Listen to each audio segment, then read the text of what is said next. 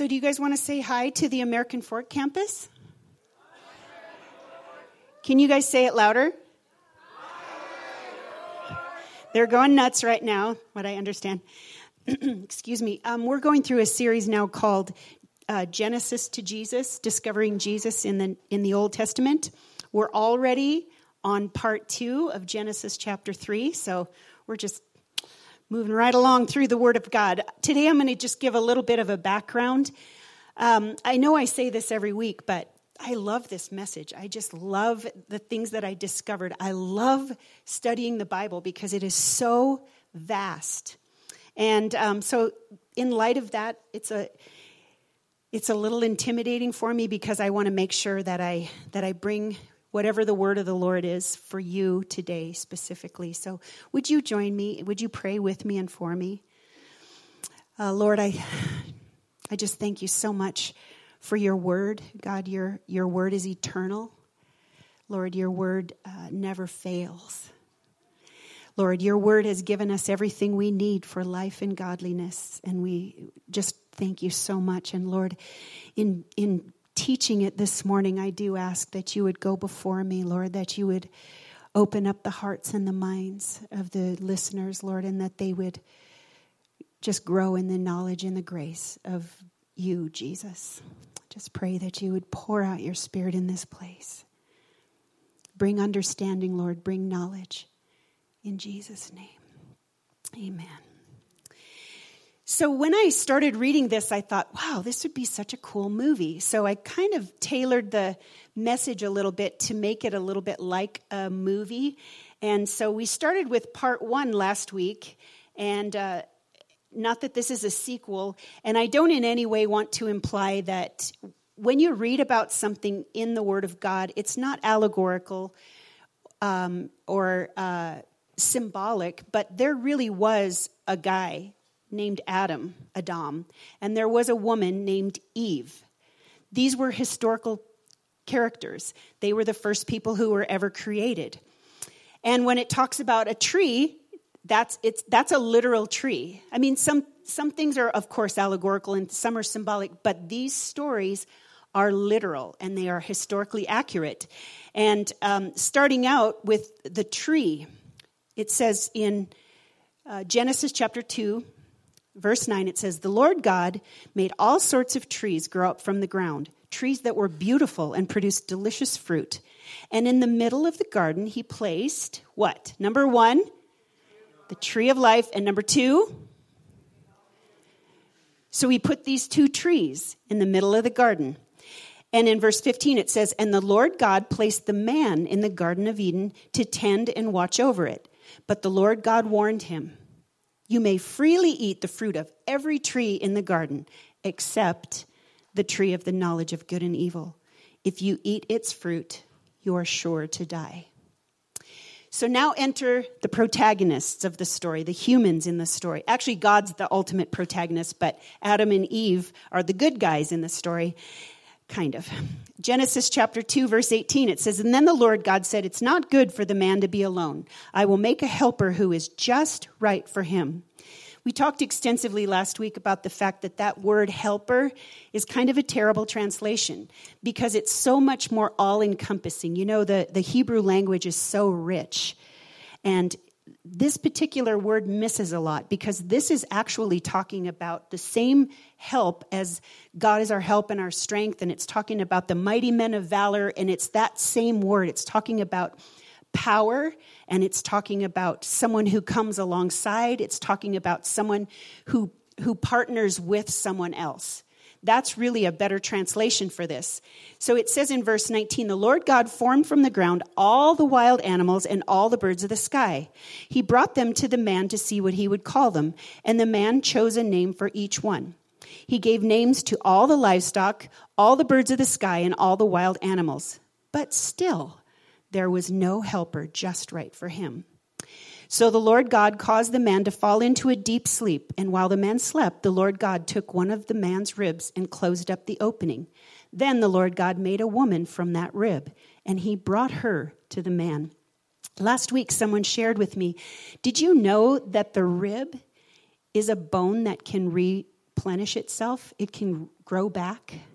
If you remove a rib, another one will grow in its place. Did you know that? Isn't that profound? God's economy. God didn't waste anything. He took the rib out and created the woman from that. And Adam was pretty excited, and he said, "At last, this one is bone of my bone and flesh from my flesh. She will be called woman because she was taken from man." So this explains why a man leaves his father and mother and is joined to his wife, and the two are united into one. Now the man and his wife were both naked, but they felt no shame. You know, the scripture that says a man will leave his father and mother and be joined to his wife, and the two are united into one flesh.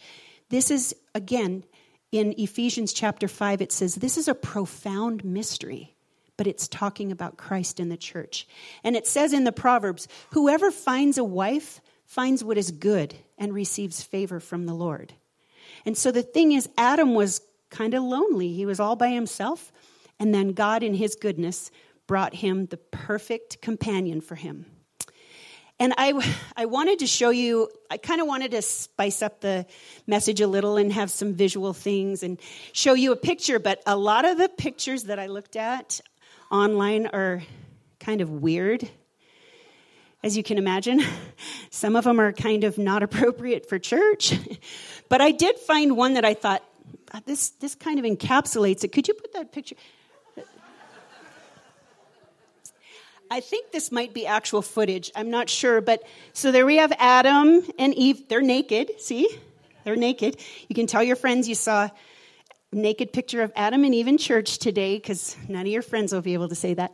So there they are in the garden. Isn't that wonderful? This is before the fall because they're not covered up. So that's how you can tell. So enter the serpent. The serpent. You know, every movie you go to, they always have to have the... yeah, boom, boom, boom. You know, like they have to have the drama. Otherwise, a movie would be pretty boring. So they have to enter the conflict. Well, here, the conflict comes in the form of a serpent, the antagonist.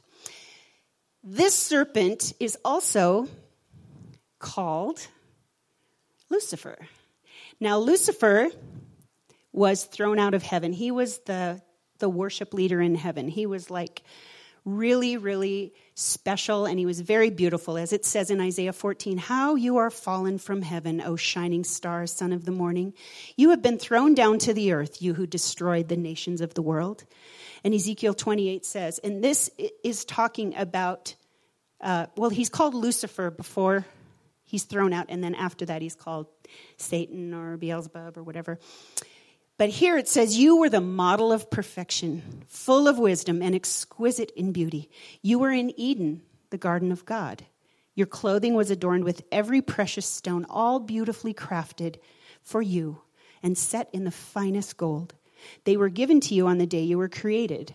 I ordained and anointed you as the mighty angelic guardian. You had access to the holy mountain of God and walked among the stones of fire. You were blameless in all you did from the day you were created until," what? Till what happened? "Evil was found in him. Your heart was filled with pride because of all your beauty, and your wisdom was corrupted by your love of splendor." And I think you can make a case that you can pretty much trace all sin back to pride. See, that was the thing. It said his heart was filled with pride. And really what pride does is pride says, God, you don't quite know as much as I do. So I'm going to take care of this on my own, or I'm going to provide for myself, or, you know, I'm going to do this on my own without you.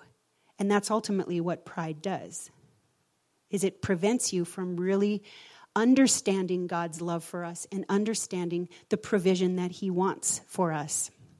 So in Genesis chapter 3, verse 1, this is where the serpent enters. It says, "The serpent was the shrewdest of all the wild animals the Lord God had made. And one day he asked the woman, 'Did God really say you must not eat the fruit from any of the trees in the garden?'" Now, think about Satan. It says that everything he says is a lie. He's the father of all lies. They say, how can you tell when Satan's lying? When you can see his lips move. But anyway, it says, did he really say you must not eat the fruit from any of the trees in the garden? Is that really what God said? See, he distorted it. God said you can eat the fruit of any of the trees except this one. This is the only one that God said, please don't eat that one, because when you do, your eyes will be opened. Adam and Eve didn't understand evil. They had no concept of evil. They didn't have that knowledge. And what God's intention was that they would continue to walk in fellowship with him, and that they would only know life and light and goodness, that they would never have to know evil and death. It says, Eve replies and she says, of course we may eat the fruit from the trees in the garden. The woman replied, it's only the fruit from the tree in the middle of the garden that we are not allowed to eat.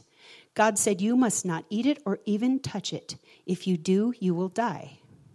You won't die, the serpent replied to the woman. God knows that your eyes will be opened as soon as you eat it, and you will be like God, knowing both good and evil.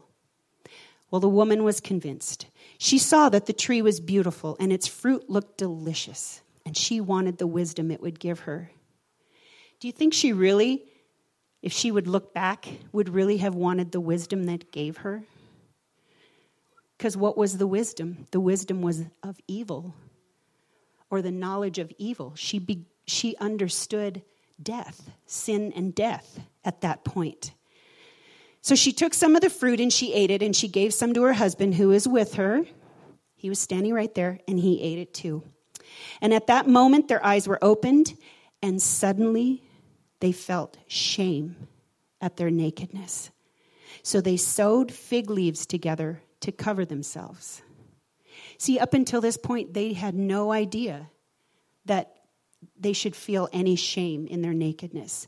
So what they did was they sewed the fig leaves together and covered themselves. And as we talked about last week, usually anything having to do with plants or growth or whatever is symbolic of works, of the works of our hands. And so here they are, covering themselves up with the fig leaves that they had sewn together.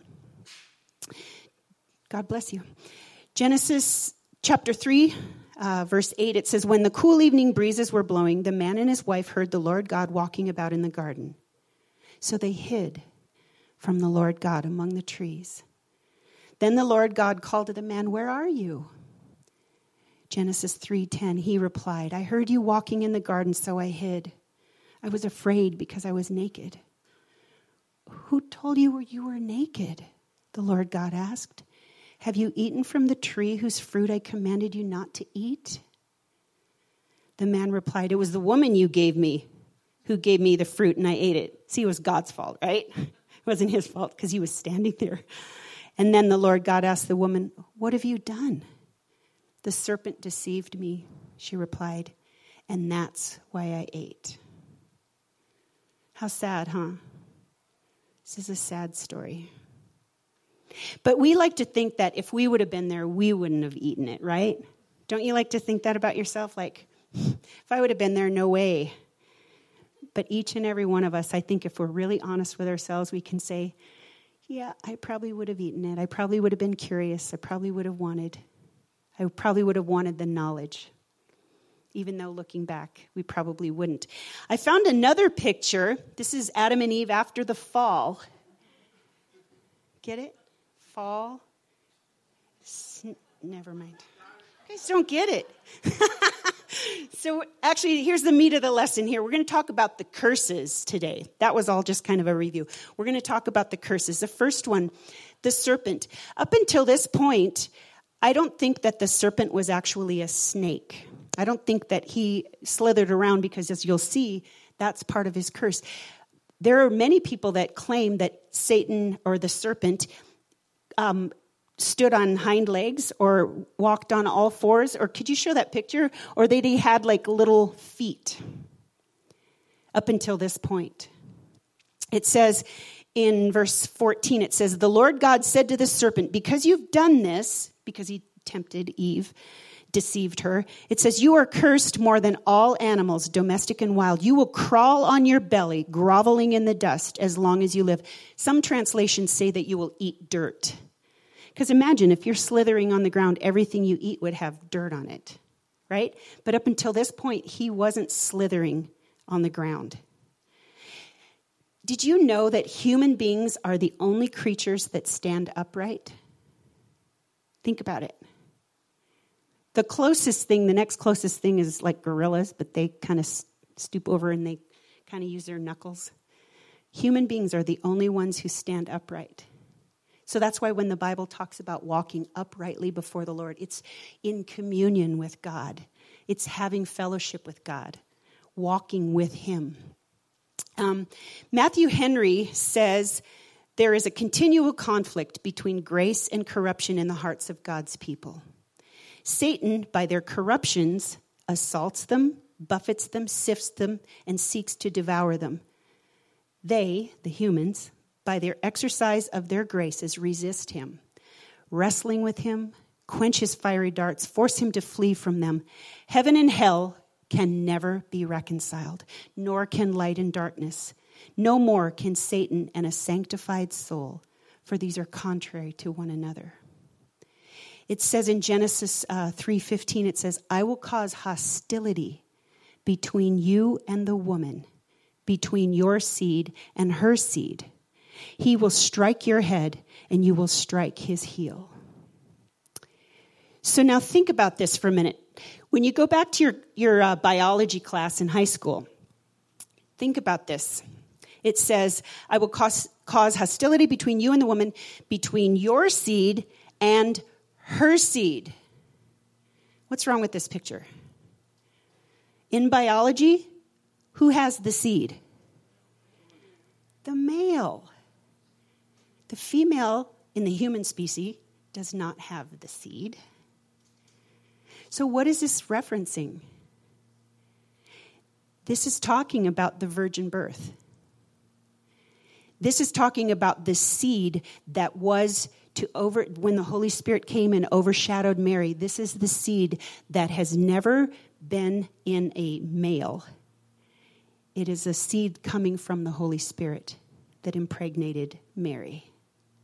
So that is what this is a reference to. And it says, he will strike your head and you will strike his heel. This is the first reference that it's talking about the death and resurrection of Jesus because, when Jesus went to the cross to pay the price for our sins, the enemy thought he had won. He struck his heel. He thought it was over. But because of the power of the resurrection, because God raised Jesus Christ from the dead, he overcame sin and death and the curse. So all of this stuff seems like really bad news, except when you read it in the light of the fact that this was the original curse. But Jesus came to do what? Came to break the curse. So when Jesus Christ went to the cross, he stomped on the head of Satan. He overcame all of the plans of the evil one. And it says we are not ignorant of his schemes. He still continues today to try to lie to us. He tries to distort the word of God. He tries to change what God said to us, to twist it. He tries to create confusion between relationships. He tries to stir up division. He tries to stir up problems in marriages. Anybody married ever felt like sometimes you're contending against something that maybe is beyond just human? Ever? To the woman, verse 16, he said to the woman, I will sharpen the pain of your pregnancy, and in pain you will give birth. You see, up until this time, there were no babies born, right? There were only two human beings, and they'd never had a child. It says, and you will desire to control your husband, but he will rule over you. This isn't the greatest translation here because that word desire, there are three explanations for what this means. Some people claim that this means it's a physical desire, a sexual desire that women will have for their husbands. But I contend that because how many of you have ever heard the saying, not tonight, I have a headache? I mean, anybody? That's a reality, okay? Also, there are only 3 references to this word in the Old Testament, that word desire. One of the references is here where it's saying your desire will be for your husband. But it also comes in the form of sin is crouching at your door when it's talking about Cain killing his brother Abel in the next chapter. It says that same desire is to control, to snuff out, to dominate. And if we're honest, ladies, I'm going to be nice to you this week, nicer than I was last week. Kind of beat you up a little bit last week. How many of you can admit, husbands, keep your elbows to yourselves, please. How many women can admit you kind of want to control? Yeah? We want to control, don't we? When we're walking in the flesh, when we're not walking in the spirit, we want to be in charge. Right? No? So quiet. Wow. This is talking about, there's a third explanation for this word, and it's talking about how women will have that longing and that yearning and that desire. But it's not only to control, but it's also to derive something from our husbands that only God can provide for us. That yearning, even single women, longing, thinking that, if only I had a husband, then I would have no problems. Because that's true, right? All you married people, you're like, yeah, no, once I got married, I didn't have any problems after that, right? This is talking about this word, and like I said, there are the 3 explanations, but I think it might be a kind of a combination of all of them. But this is what's under the curse. And in the Amplified Bible, it says, it's talking to the serpent, it says, I will put enmity or open hostility between the serpent and the woman, between your seed or your offspring and her seed. He shall fatally bruise your head, and you shall bruise his heel. But to the woman, I will greatly multiply your pain in childbirth, and in pain you will give birth to children. Yet your desire, your longing, and your yearning will be for your husband. But he will rule over you, and he will be responsible for you. This is talking about the curse. This is talking about when we are not walking in the Spirit. We're gonna desire to control and snuff out, right? And yearn for these things.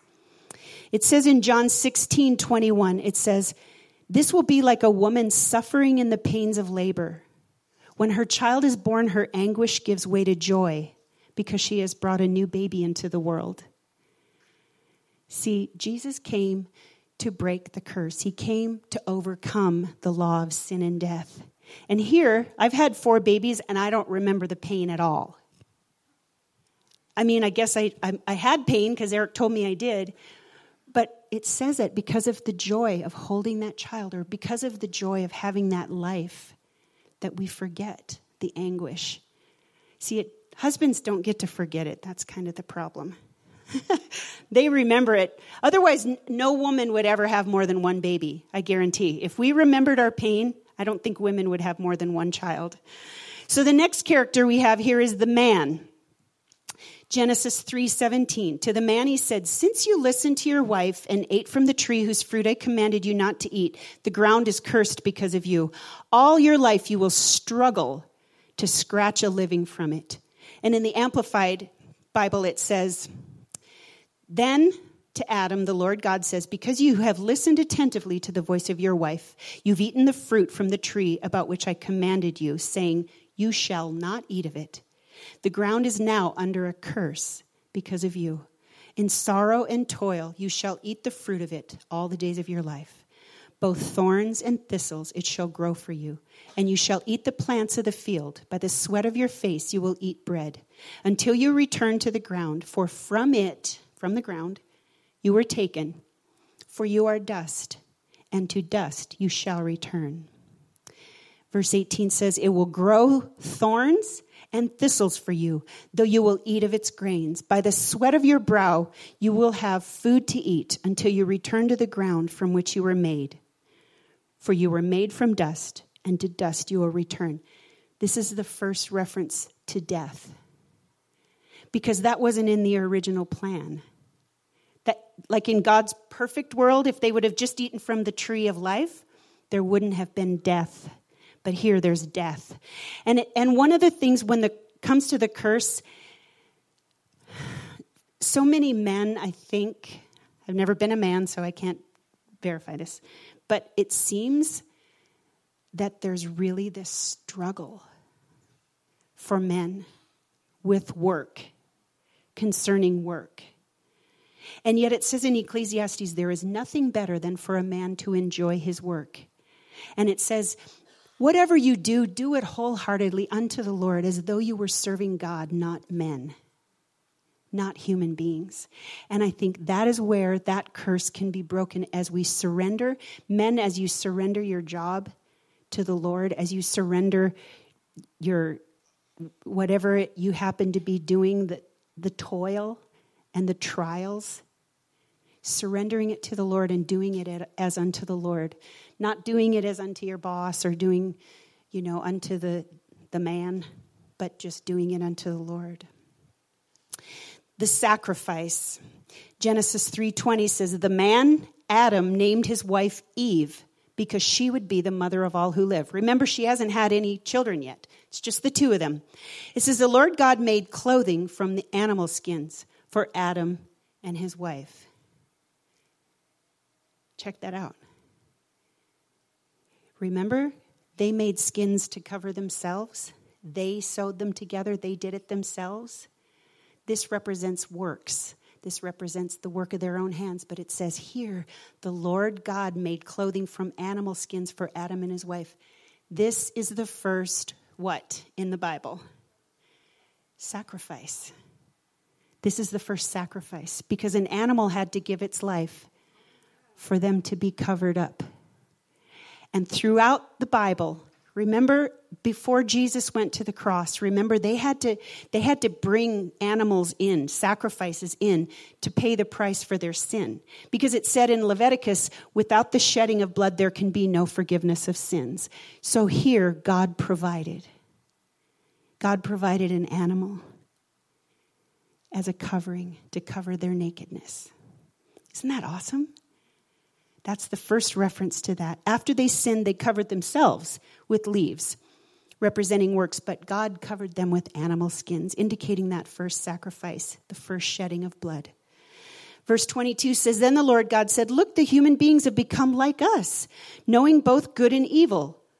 What if they reach out and take fruit from the tree of life and eat it? Then they will live forever.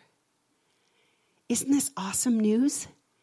They blew it. They ate from the tree of the knowledge of good and evil, but God also provided the tree of life and said that if they reach out and eat of its fruit, they can live forever. This is talking about eternal life, and it comes from the tree of life. And in Proverbs 3:18, it says, she, talking about wisdom, is a tree of life to those who grasp her. Whoever holds on to her is happy. Proverbs 9:10 says, the fear of the Lord is the beginning of wisdom, and the knowledge of the Holy One is understanding. It says in Proverbs 14:1, it says, the fool says in his heart, there is no God. Foolishness and wisdom are opposites. And the fool says in his heart, there is no God. But here it says, the fear of the Lord is the beginning of wisdom, and the knowledge of the Holy One is understanding. And that tree of life that they could reach out and grasp is symbolic of the cross. Remember, the cross is referred to as a tree. Cursed is the one who died on the tree. That's talking about the cross, talking about Jesus. But the cross, which was intended to be a tree of death, ultimately became a tree of life because Jesus went to the cross as a perfect sacrifice and provided a way for us to be able to live forever. and to be forgiven. Isn't that awesome? Verse 23 says, so the Lord God banished them from the Garden of Eden. He sent Adam out to cultivate the ground from which he had been made. And then it says that that there was an angel there with a sword, and that they had to leave the Garden of Eden. And for the rest of their lives, they had to contend against this curse, even though Jesus came to set us free. He came to set us free from the law of sin and death, from the curse. Jesus came to bless. And that's still his desire today. But we so often fall into that tendency to walk as though we were under a curse. Don't we? We don't walk as though we were really free. We don't walk as though we really believe that the Lord is with us. It says that the eyes of the Lord go to and fro throughout the earth, seeking those whose hearts are completely his. That is his desire. But so much of the time, we walk around as though God wasn't paying any attention to us. And his desire is that we would reach out from that tree of life and eat of its fruit, and that we would be fulfilled, and that we would be able to be set free and delivered from the curse, from that law that wants to choke life out of us. And isn't that what our hearts long for? To be free? Could you stand with me this morning? Let's just surrender this over to the Lord. Well, Lord, we thank you so much, Lord, that you provided that sacrifice. Lord, that you provided the animal skins. Lord, that blood that was shed, symbolizing the sacrifice that you made for us when you went to the cross for our sins. Lord, and we thank you that you cover us.